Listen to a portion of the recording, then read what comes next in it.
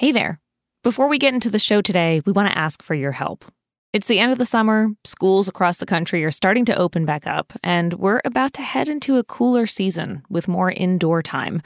But the pandemic is still a part of our lives, and many parents are saying they don't know how to make the best decisions for their children, especially if they're too young to be vaccinated. So parents, caregivers, we want to hear what questions you have that haven't been answered yet.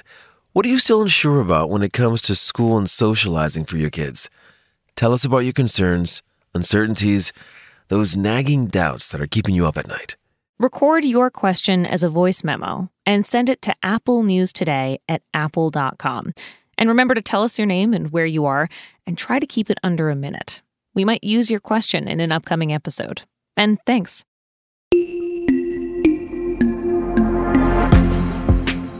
Good morning. It's Tuesday, August 31st. I'm Duarte Geraldino. And I'm Shamita Basu. This is Apple News Today.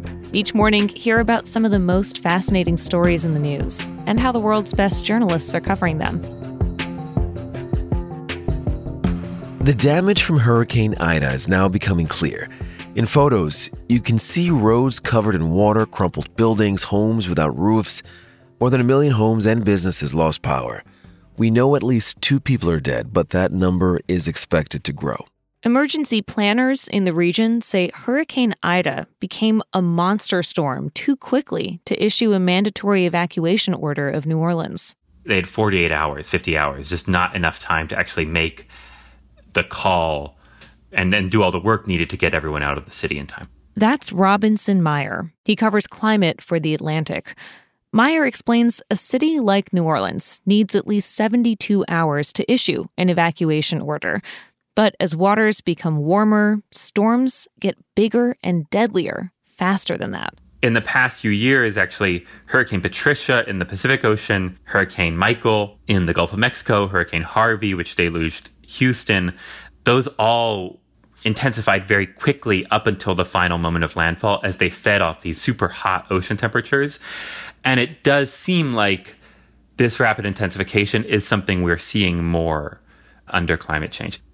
And if this trend continues, local officials are going to find it harder and harder to make emergency plans. Making the decision to evacuate is not a costless one for local officials. In Hurricane Rita in 2005, more people in Houston actually died in the kind of traffic pandemonium and car crashes that result from a mandatory evacuation than died in the storm itself. Also, if you make everyone evacuate for a storm that turns out to not be that major, then they're less likely to trust you the next time around when another major storm might actually come and hit. And so it really puts officials in this awful position of not knowing at the moment that they need to make an evacuation call whether a storm demands an evacuation or not.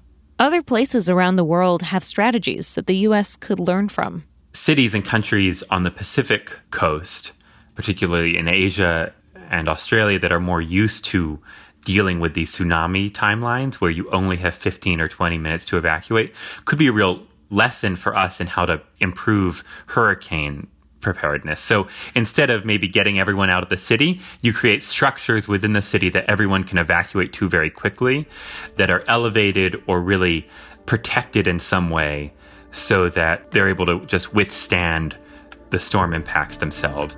Meyer explains, we're going to need better transportation and infrastructure to be ready for future storms.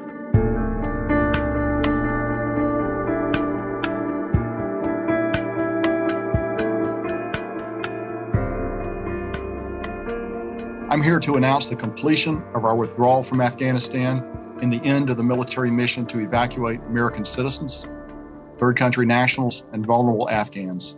The last planes carrying American troops have left Kabul. America's nearly 20-year military presence in Afghanistan is officially over. In the 2 weeks since the Taliban took control of the country, more than 122,000 people were airlifted out. Many of these people are Afghans who helped the U.S., but those who were lucky enough to get out face a system so backlogged, it could be years before some of them find permanent homes in the U.S. Roughly 88,000 Afghans who worked for the U.S. government during the war are trying to resettle with their families in the U.S. through the Special Immigrant Visa Program, or SIV. Vox explains this program has an intense 14-step application process. It's often hard to get a hold of some of the documents you need, and right now, there's a massive backlog from slow processing during the Trump years. Some Afghans could get to America through other programs, but there are bottlenecks everywhere. Many people are going to have to wait in other countries for processing, which means they'll have to find work to support their families while they wait.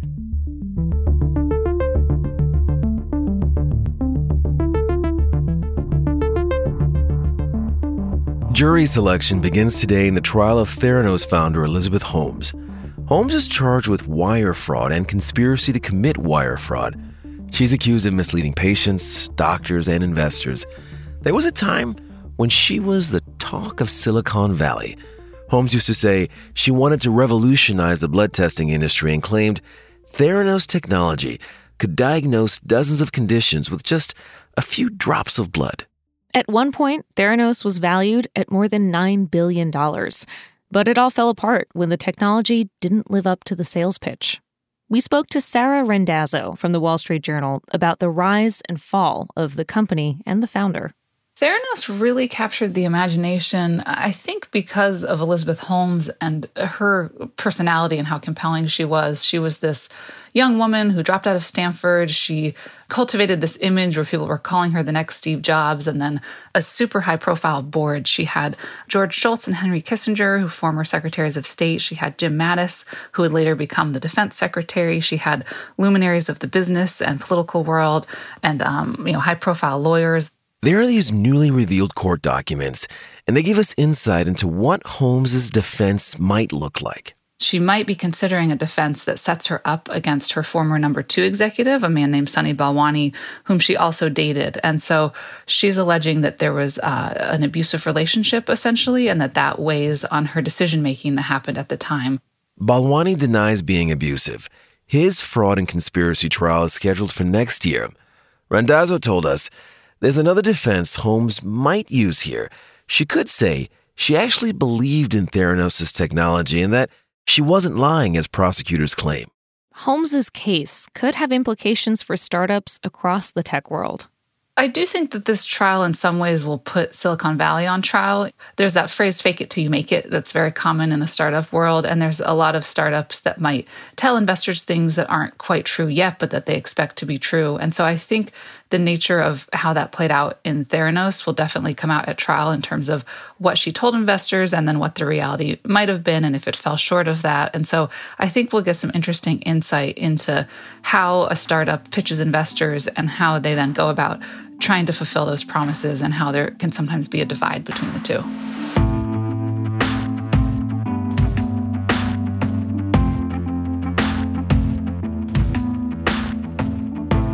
New research shows our immune system seems to be learning from COVID vaccines how to keep us out of the hospital. Bloomberg reports on a new study that's adding to the discussion about booster shot recommendations. Studies show that over time, your antibodies against COVID seem to wane, but scientists found months after getting vaccinated, people's immune systems appear to know how to generate new antibodies. This data also suggests vaccinated people, they're less likely to transmit the coronavirus to others. This ties into the conversation around whether we need booster shots to up the number of antibodies in our system. President Biden said the administration is considering recommending boosters as soon as 5 months after full vaccination. These findings are adding to our understanding of just how effective vaccines are at keeping people out of the hospital and alive. Almost all the people who were hospitalized or died from COVID recently, they were never vaccinated. You can find all these stories and more in the Apple News app. And while you're in the app, keep listening to hear narrated articles from our News Plus partners. We'll talk with you again tomorrow.